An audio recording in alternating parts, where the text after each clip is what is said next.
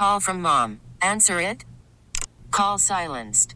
Instacart knows nothing gets between you and the game. That's why they make ordering from your couch easy. Stock up today and get all your groceries for the week delivered in as fast as 30 minutes without missing a minute of the game. You have 47 new voicemails. Download the app to get free delivery on your first 3 orders while supplies last. Minimum $10 per order. Additional terms apply. T-Mobile has invested billions to light up America's largest 5G network, from big cities to small towns, including right here in yours. And great coverage is just the beginning. Right now, families and small businesses can save up to 20% versus AT&T and Verizon when they switch. Visit your local T-Mobile store today.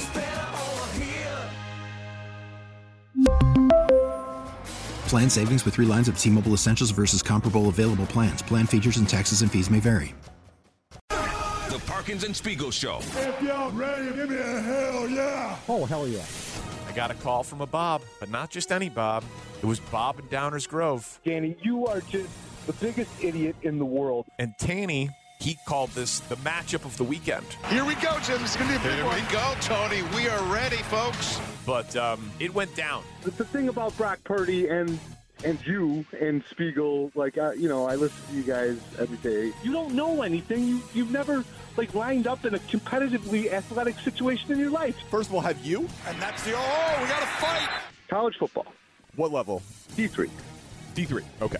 So, yeah. Congratulations. Not exactly great football. Thank you. All right. God. Point Bob. Point to Bob. What are you doing right now? Literally the act of what you're doing right now is what? Watching football. No. This exact moment, 8:20 in the morning. What are you doing? Watching football. And you are offering what? An opinion? You have an opinion, and I have an opinion, and neither of our opinions mean anything except mine puts the roof over my head. That's the difference. Mine does too. Oh my gosh, this is the most perfect maybe ever. I mean, this is unbelievable back and forth. Oh. All right, we'll do the last part of the call, and then you guys can tell me who won, me or Bob. But only one team wins every year, right? I can't get anything past you.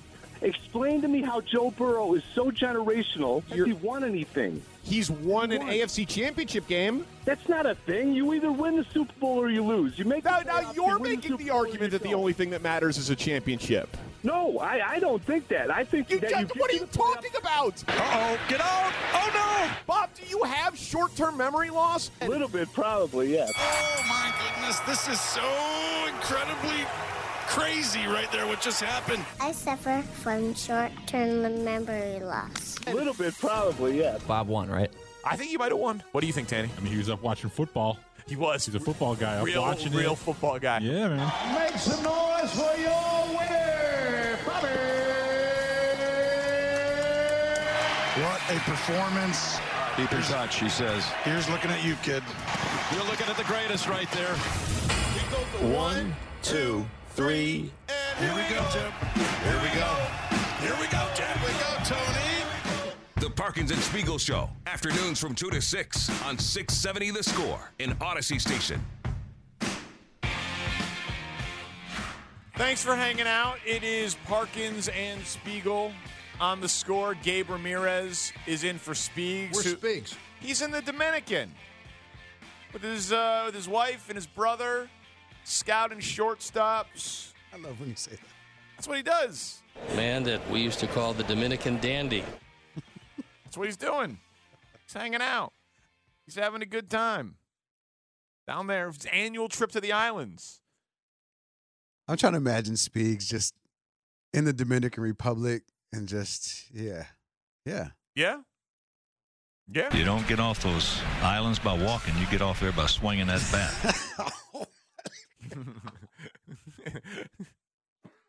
That's right. That's right. I mean, what am I supposed to say?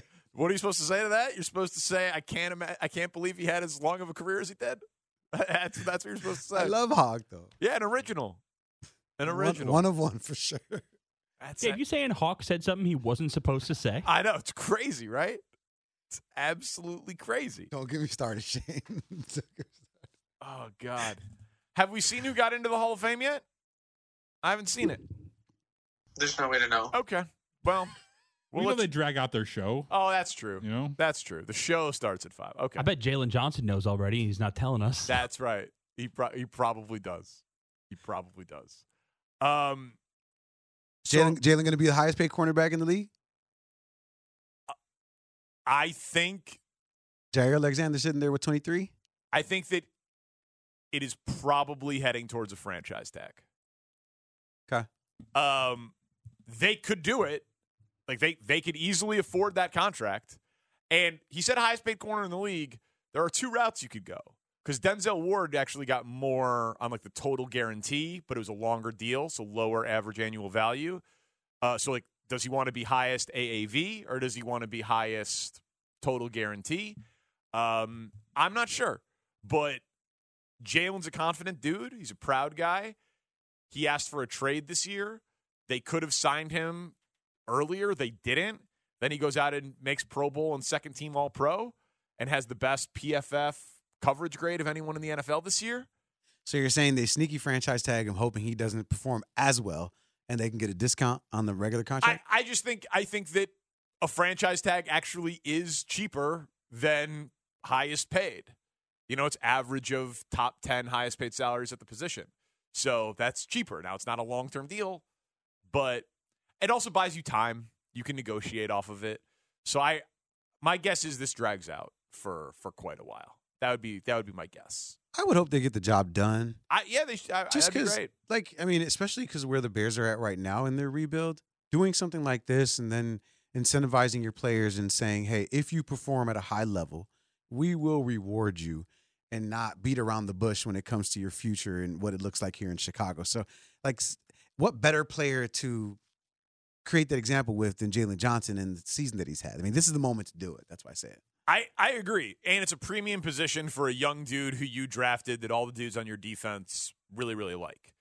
You took care of Cole Kmet. He hasn't produced anywhere near what Jalen Johnson has produced. And Cole Kmet was a top 10 tight end in the NFL this year, but not his premium of position. And Jalen did everything that they asked of him. Bob Nightingale is reporting Adrian Beltre will soon be announced as the newest Hall of Famer. He is expected to be joined by Joe Mauer and Todd Helton. The biggest suspense surrounds the candidacy of Billy Wagner on the ballot for the 9th time. Would be a shoo-in next year if he falls short.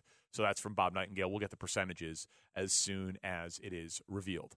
But so we've both interviewed Charlie Weis. I've interviewed him a few times. I interviewed him back in Kansas City a little bit, interviewed him on this show. He's an interesting guy to talk to say the least. Because in my experience with him, it is so confident, but it blends into cockiness and arrogance, and like I kind of respect it. The right amount of it.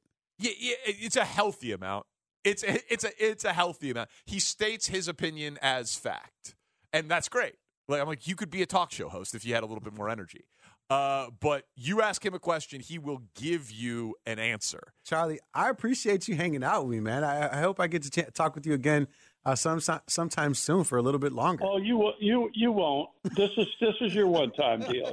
That's great. Amazing. And I told you you said that was great. And I kept him for like okay, fine, then I'm going to keep you. Yeah, good for you. Yeah, this is your one time. Okay. We're talking to Charlie Weis here on 670 The Score, host of Airing It Out for SiriusXM, NFL Radio, and, of course, former Notre Dame head coach. Also coached the Patriots for a little bit. Got a couple of rings. A little bit?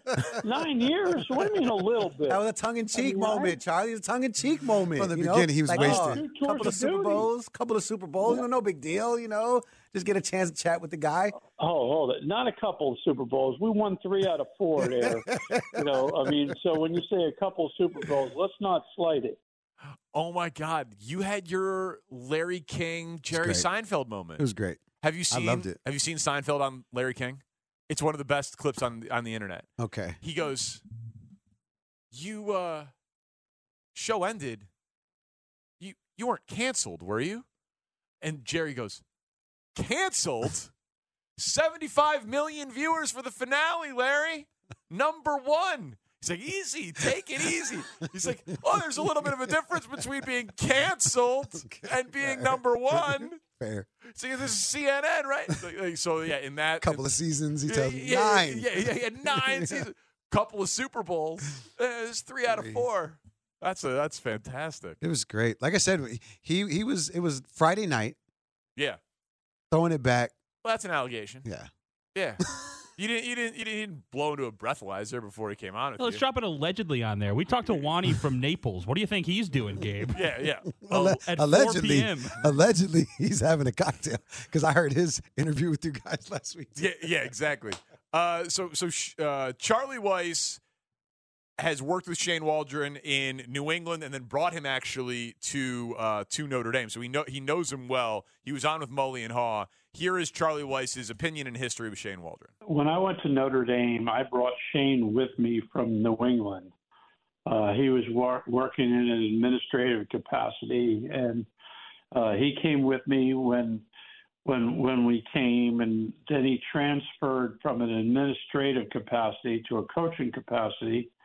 And the rest is history. I mean, you can track his history and how he's evolved and developed and worked under some good coaches, and then took over the offense in Seattle, and that's been fairly successful. And I think that when you're looking for an offensive coordinator, you got to find a fit to start off with, and I think that. Obviously, that's what the brain trust in Chicago feels, because it looks to me like they brought in a bunch of quality candidates and decided on Shane. He's a very smart guy and a very hard worker.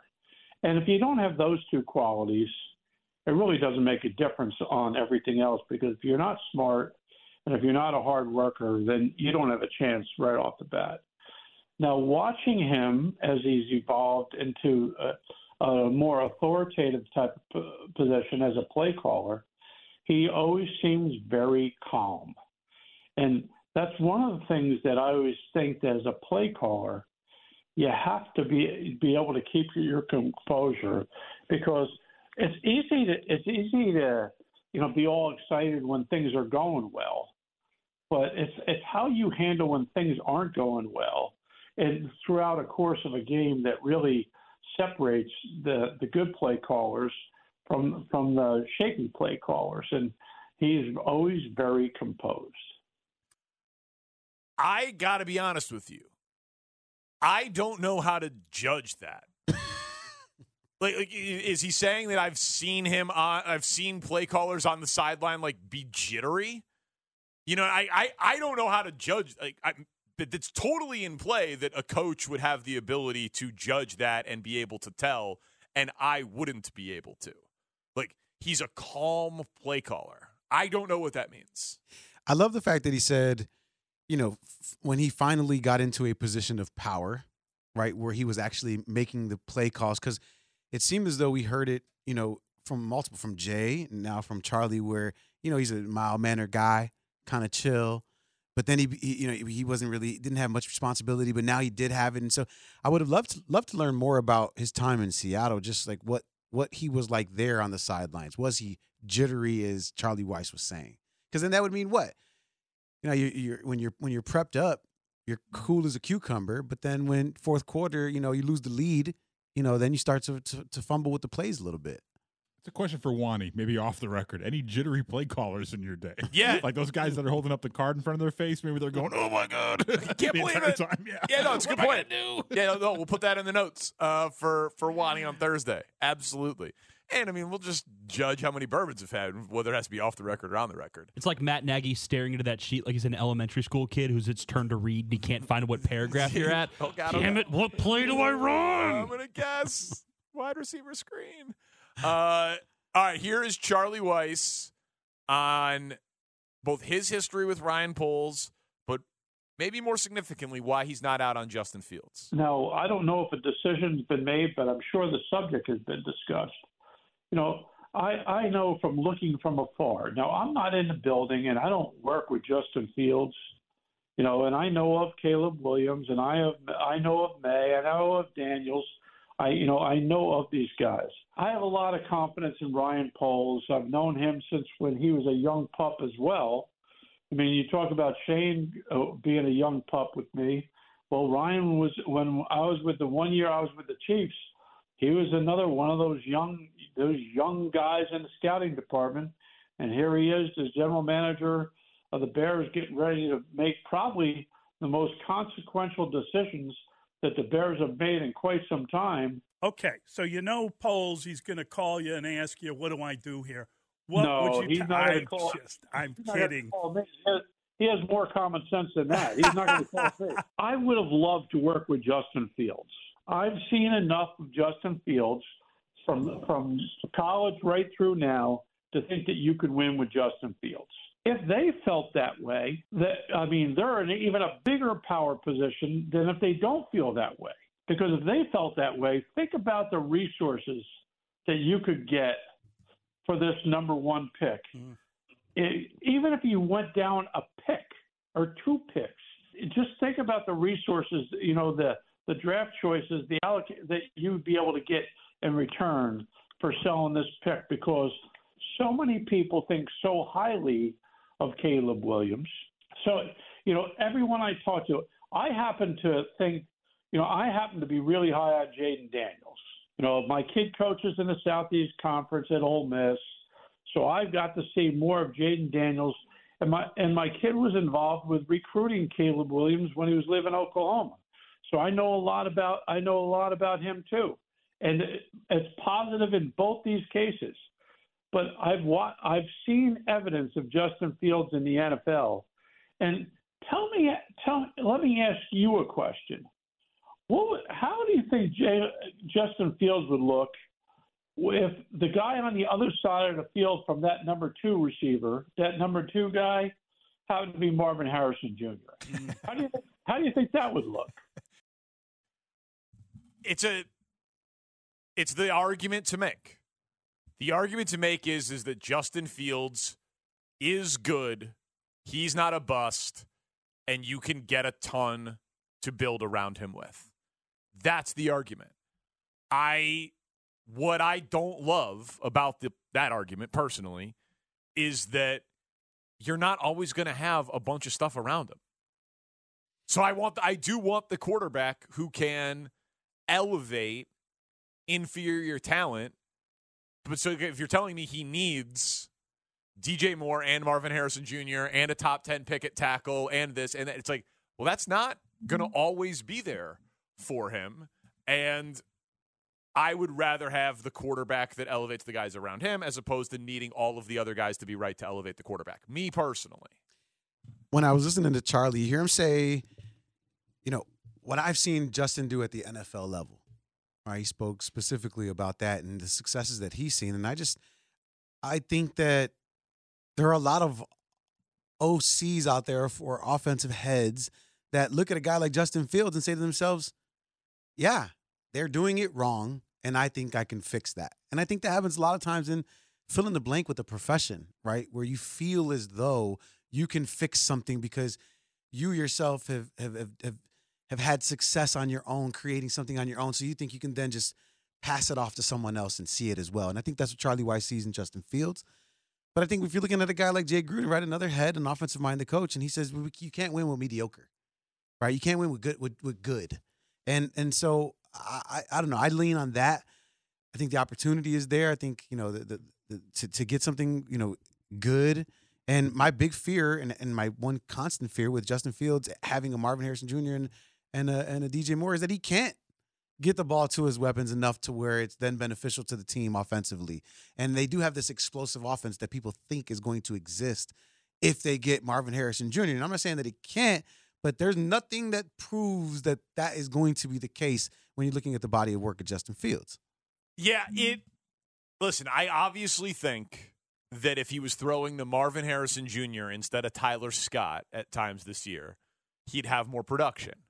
I think that is true. But Danny, you go look at his stats from last year to this year with DJ Moore, and they're not, they're not. They didn't increase at a level that you would say to yourself, okay, well, you have DJ Moore, then they should go up X amount. And now if I give you Marvin Harrison Jr., then they should go up Y. Like that's not there, and that's the part that I have that's missing. I agree. And While I don't think there's a world where Marvin Harrison Jr. is bad in the NFL, right? I don't think that is very likely, obviously.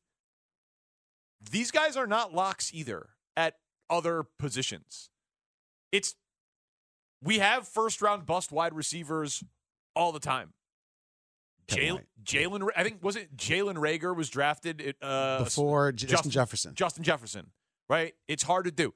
Henry Ruggs was the top receiver in his year. Amari Cooper, good player. He's the 4th pick in the draft. He hasn't lived up to being the 4th pick in the draft. He's had some monster games. He's had some good runs. He's a good player. But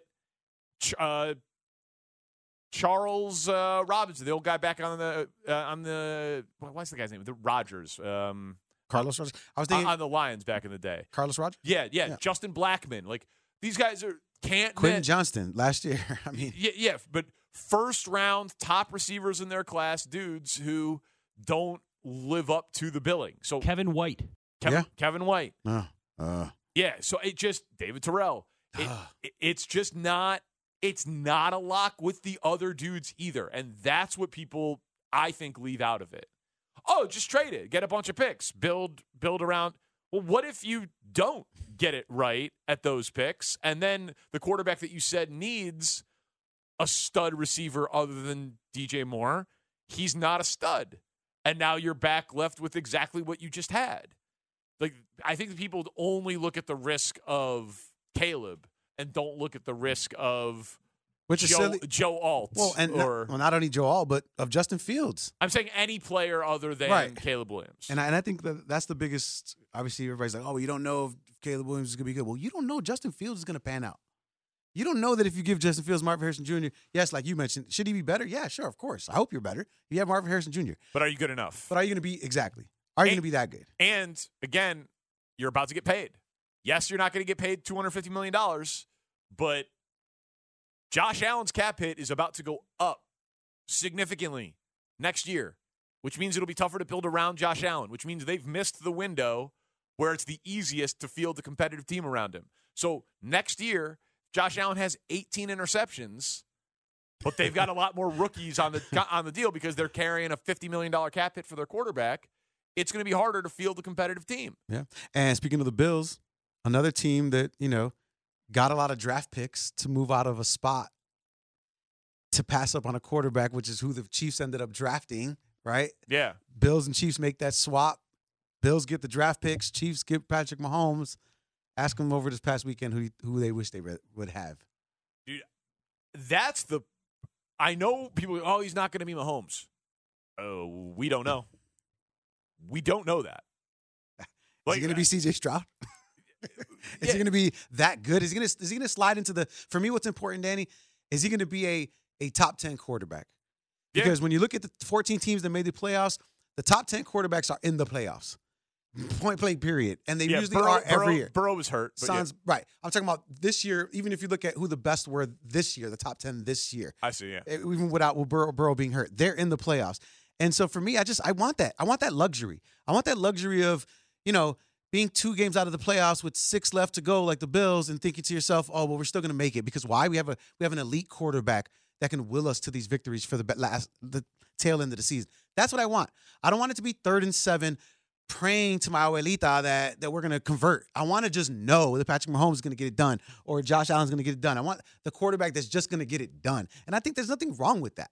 Because for the past, forever, we haven't had that luxury in Chicago. And I think here, there's an opportunity. Will it pan out? Will it be a surefire answer? We don't know. But you know what? The possibility exists that it can be that. And I'm here for it. That when it comes to this conversation, it's not, I think Justin Fields sucks. It's, hey, guys, why can't we be greedy as a fan base and want greatness and the possibility of it actually happening? Well, yeah, and greatness at that position. Yes. You've got to mess up a lot of things around him to not have some serious success. Like, Justin Herbert's great, and they've messed up a lot around him. But they still have their dude for the next 10 years, and maybe this new general manager and the next coach figure it out. But they've got greatness at that position. You have greatness at receiver. That doesn't get you anything. It gets you an angry wide receiver. Yeah. I mean, think about it. DJ Moore is a great receiver. Never had a good quarterback. Like, I think if Terry McLaurin went to Kansas City, people would be, damn, Terry McLaurin, 1,500 yards, 10 touchdowns, great wide receiver. But he's been in Washington. So everyone's like, yeah, he's pretty good. I got him in the 4th round of my fantasy draft. Right. You know what I mean? Like, it's there. But quarterbacks can elevate all of those other dudes. They can make Nico Collins and Tank Dell household names because C.J. Stroud's that guy. Charlie Weis continues to make the case for Justin Fields, though, on what he can improve over time in the NFL. Next on The Score. The Parkins and Spiegel Show. A source told the Parkins and Spiegel Show on 670 The Score.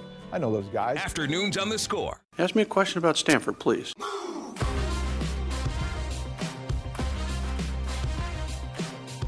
Welcome back. We will play more Charlie Weis in just a second. We've got Gabe Ramirez in for Matt Spiegel.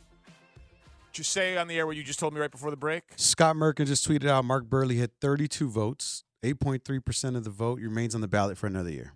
So that's down from last year. It is not happening this Haters. way. I'm just saying it's not going to happen this way.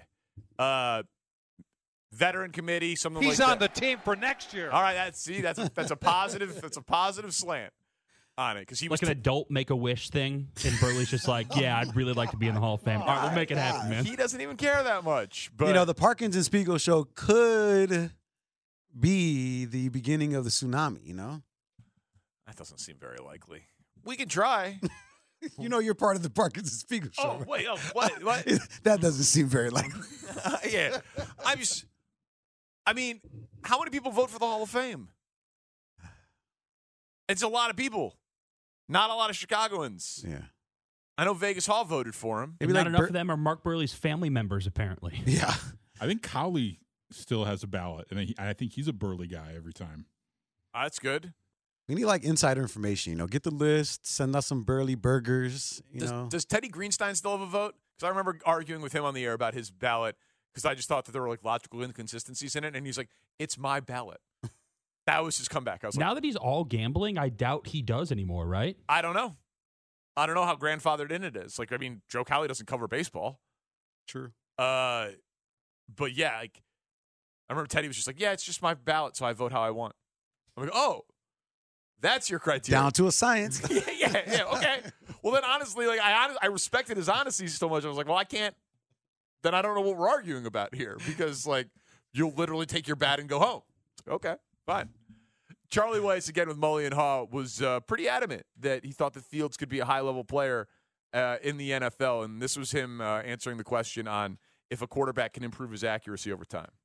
As a matter of fact, you can. As a matter of fact, you can.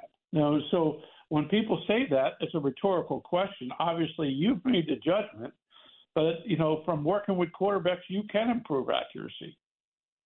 That's the thing. The anticipatory throws, those are the things that he has to work on. Yeah, but you and I don't know what he was taught either. That's true. We don't know what he's been taught in there. We don't know what he's been told to do.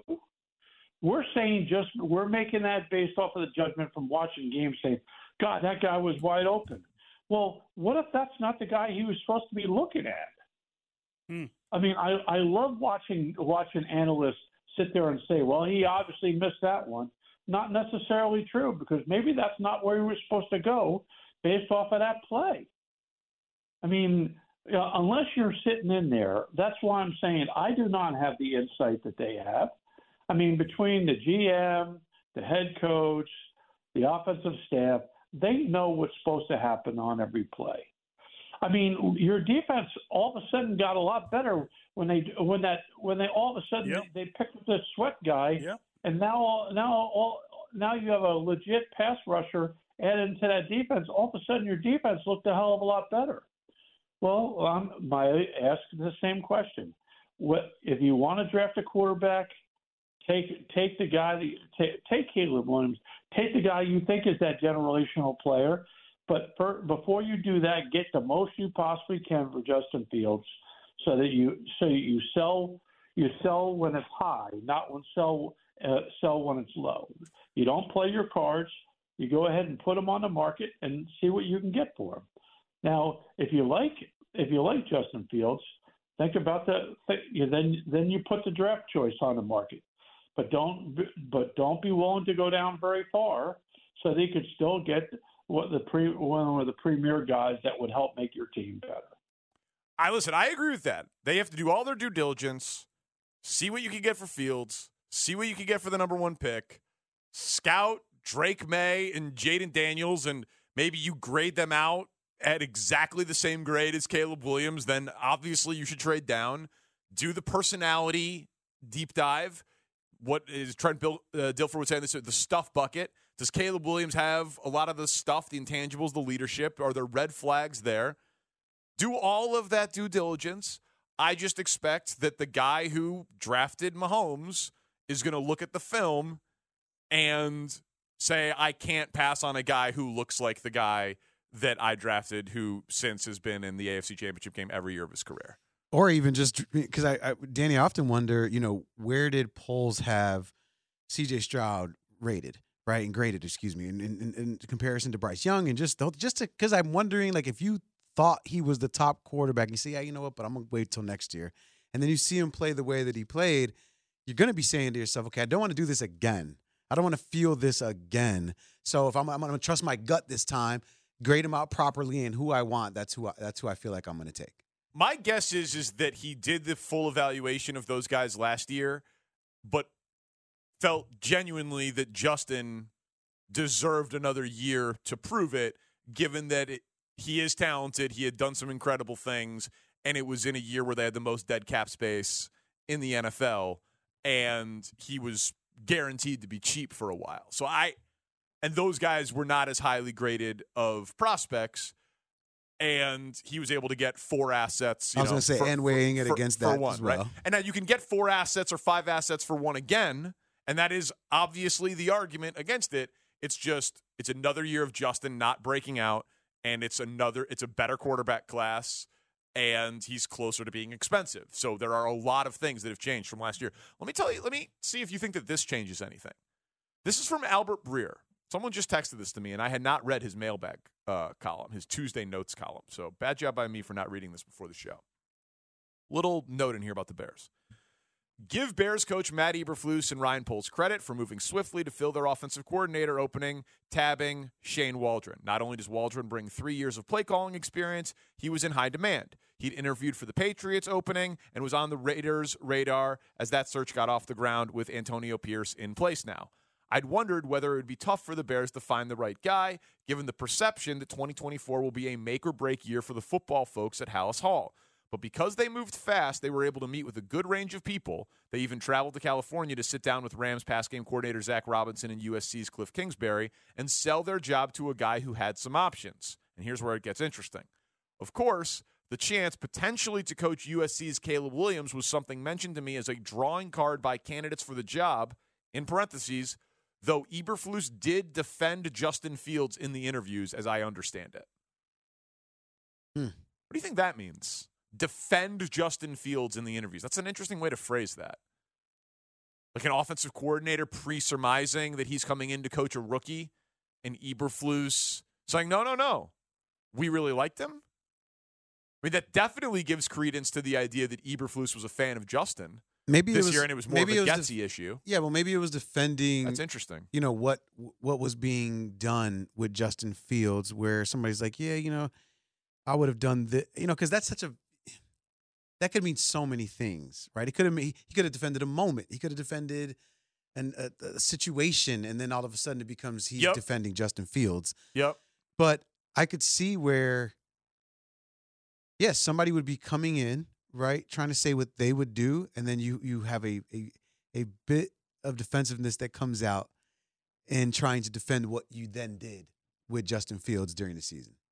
We can all agree that Justin Fields didn't have a fair shake for his Bears career, right? No question. So I think that's part of it too. Like acknowledging that kid got a raw deal before Eberflus even got here, but also I think they know where their roster was even last year. Like it wasn't the best spot for a quarterback to thrive. So you have to acknowledge that. Also, you don't want to bury the kid because he's been a great representation of your organization.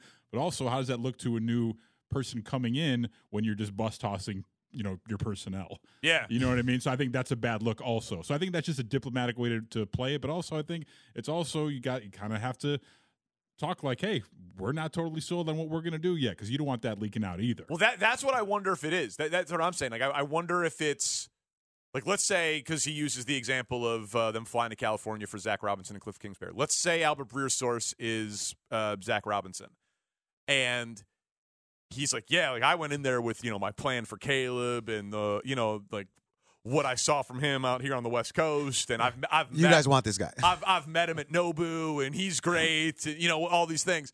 And then Eberflus is like, and then he says to Albert Breer, he's like, but then Eberflus kept talking about Fields. I could see that being an anecdote that would be interesting to Albert Breer, but you can't tip your hand in this interview because you've got to do this whole process. And I hope that Ryan Poles hasn't made his decision yet. I hope he hasn't. And again, I've made my decision only assuming Ryan Poles doesn't find something about the character that completely turns him off. Because this is a tough spot to walk into, man.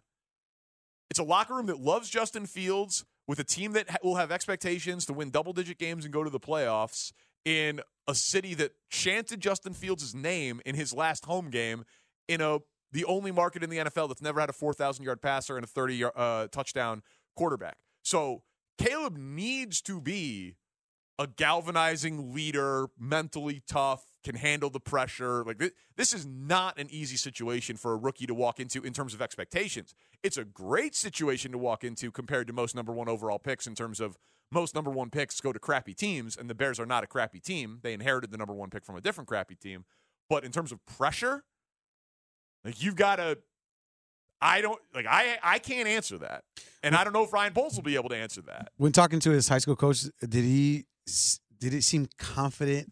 Because I heard it, but did you taking away. Like, what was your assessment of that very scenario that you're talking about and whether or not he could handle it? Listen, obviously the high school coach loves him and is going to say positive things. He said he was tough as hell. He was a gamer. He wasn't afraid of anything, and he's risen to challenges throughout his career, right? So, I think that's like the type of thing that you're going to need to get from the fifth-year senior on the offensive line who's at USC because of film school and is not going to go play football. And, hey, did you ever see Caleb hang his head in the huddle? Okay. I don't think that a Caleb guy is gonna break bad on that one, But we haven't heard anyone break bad on Caleb, right? No. It's just Bears fans saying that they don't like his nails painted and the fact that he cried on his mom's shoulder. Yep, in the Notre Dame game. Which is the game which that he they threw saw. a ton of yards in as well. Yeah, listen, the Notre Dame it was bad, but can't have a bad game. Can't have a bad game. Justin Fields was awful against Indiana. Patrick Mahomes was terrible against Iowa State. Right. These guys have bad games in college. It happens. But I don't know. That to me, that's the unanswerable question that they probably will never know definitively. Wani's story, I know we got a break. Wani's story about Curtis Enis is maybe the most illustrative story of this whole draft process. He's like, we had 3 dudes on the Bears staff that had worked with him. Like the guy who recruited him to Penn State, the running back coach was like there, and someone else. He's like, we thought we knew. And the guy that was in Happy Valley was a different person than the guy who showed up in Chicago. It's like we knew everything about him. So I think you're always taking a risk on these guys. It's Parkinson Spiegel on the score. Smoking doobies. Doobie Brothers. I was smoking doobies with my brothers. Peace out. See you, Christ. The Parkinson Spiegel Show. Been a long 4 hours. Afternoons on the score. 1, 2, make you wanna.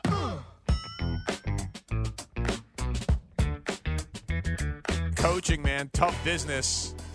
Adrian Griffin was fired by the Bucs, 30-13 record. Immediately, Doc Rivers is linked to the job. Shams Charania, Sam Amick, and Eric Neem of The Athletic have the behind-the-scenes story as to why. Underwhelming play, internal concerns about the severe decline of their once-elite defense, flawed use of Damian Lillard, widespread fear that this group, which was widely expected to contend for a title, was likely to fall short if they stood pat, losing in the in-season tournament. And then there's this.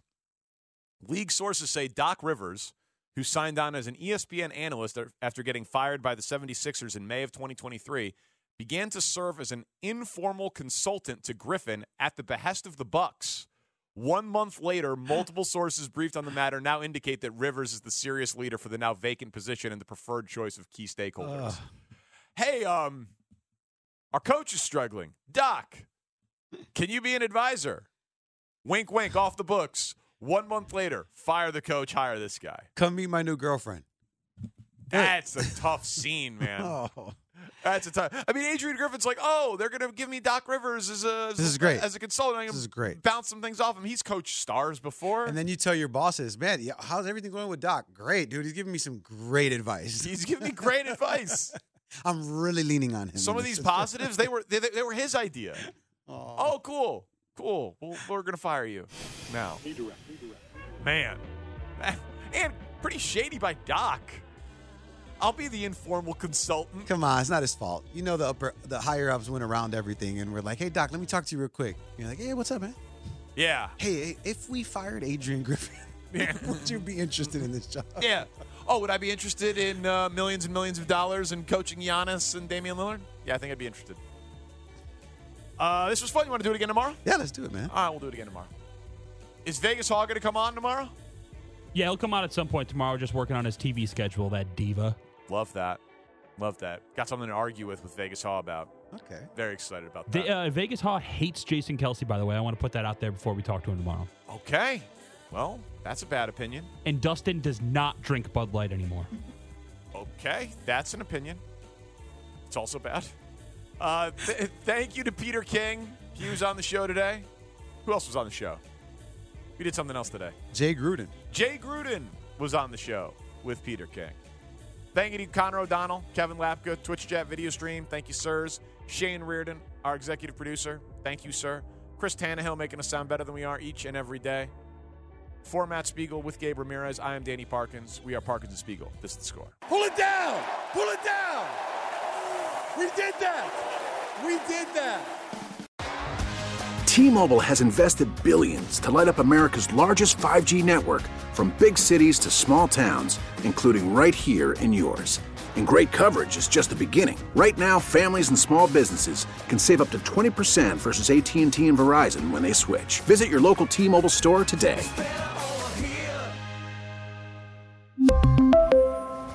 Plan savings with 3 lines of T-Mobile Essentials versus comparable available plans. Plan features and taxes and fees may vary. Spring is a time of renewal, so why not refresh your home with a little help from Blinds.com? We make getting custom window treatments a minor project with major impact. Choose from premium blinds, shades, and shutters. We even have options for your patio, too. Blinds.com invented a better way to shop for custom window treatments. There's no pushy salespeople in your home or inflated showroom prices. Our design experts can help you find the perfect window treatments on your schedule. We'll even send free samples directly to you. Plus, we can handle the measuring and installation for you. Unlimited window treatments installed for just one low cost. And with Blinds.com, you'll always get transparent pricing. No hidden fees. Our free shipping and 100% satisfaction guarantee can put the spring back into your step and into your home, too. Shop Blinds.com right now and save up to 45%. Up to 45% off for a limited time at Blinds.com. Blinds.com. Rules and restrictions may apply. O'Reilly. Protect your vehicle's engine with a full synthetic oil change and save with Mobil 1 at O'Reilly Auto Parts. Purchase 5 quarts of Mobil 1 full synthetic motor oil and receive a $10 O'Reilly gift card after rebate. See store for details. With your Mobil 1 purchase, you'll also receive 2 times points during O Rewards Bonus Points Month at O'Reilly Auto Parts. O'Reilly Auto Parts.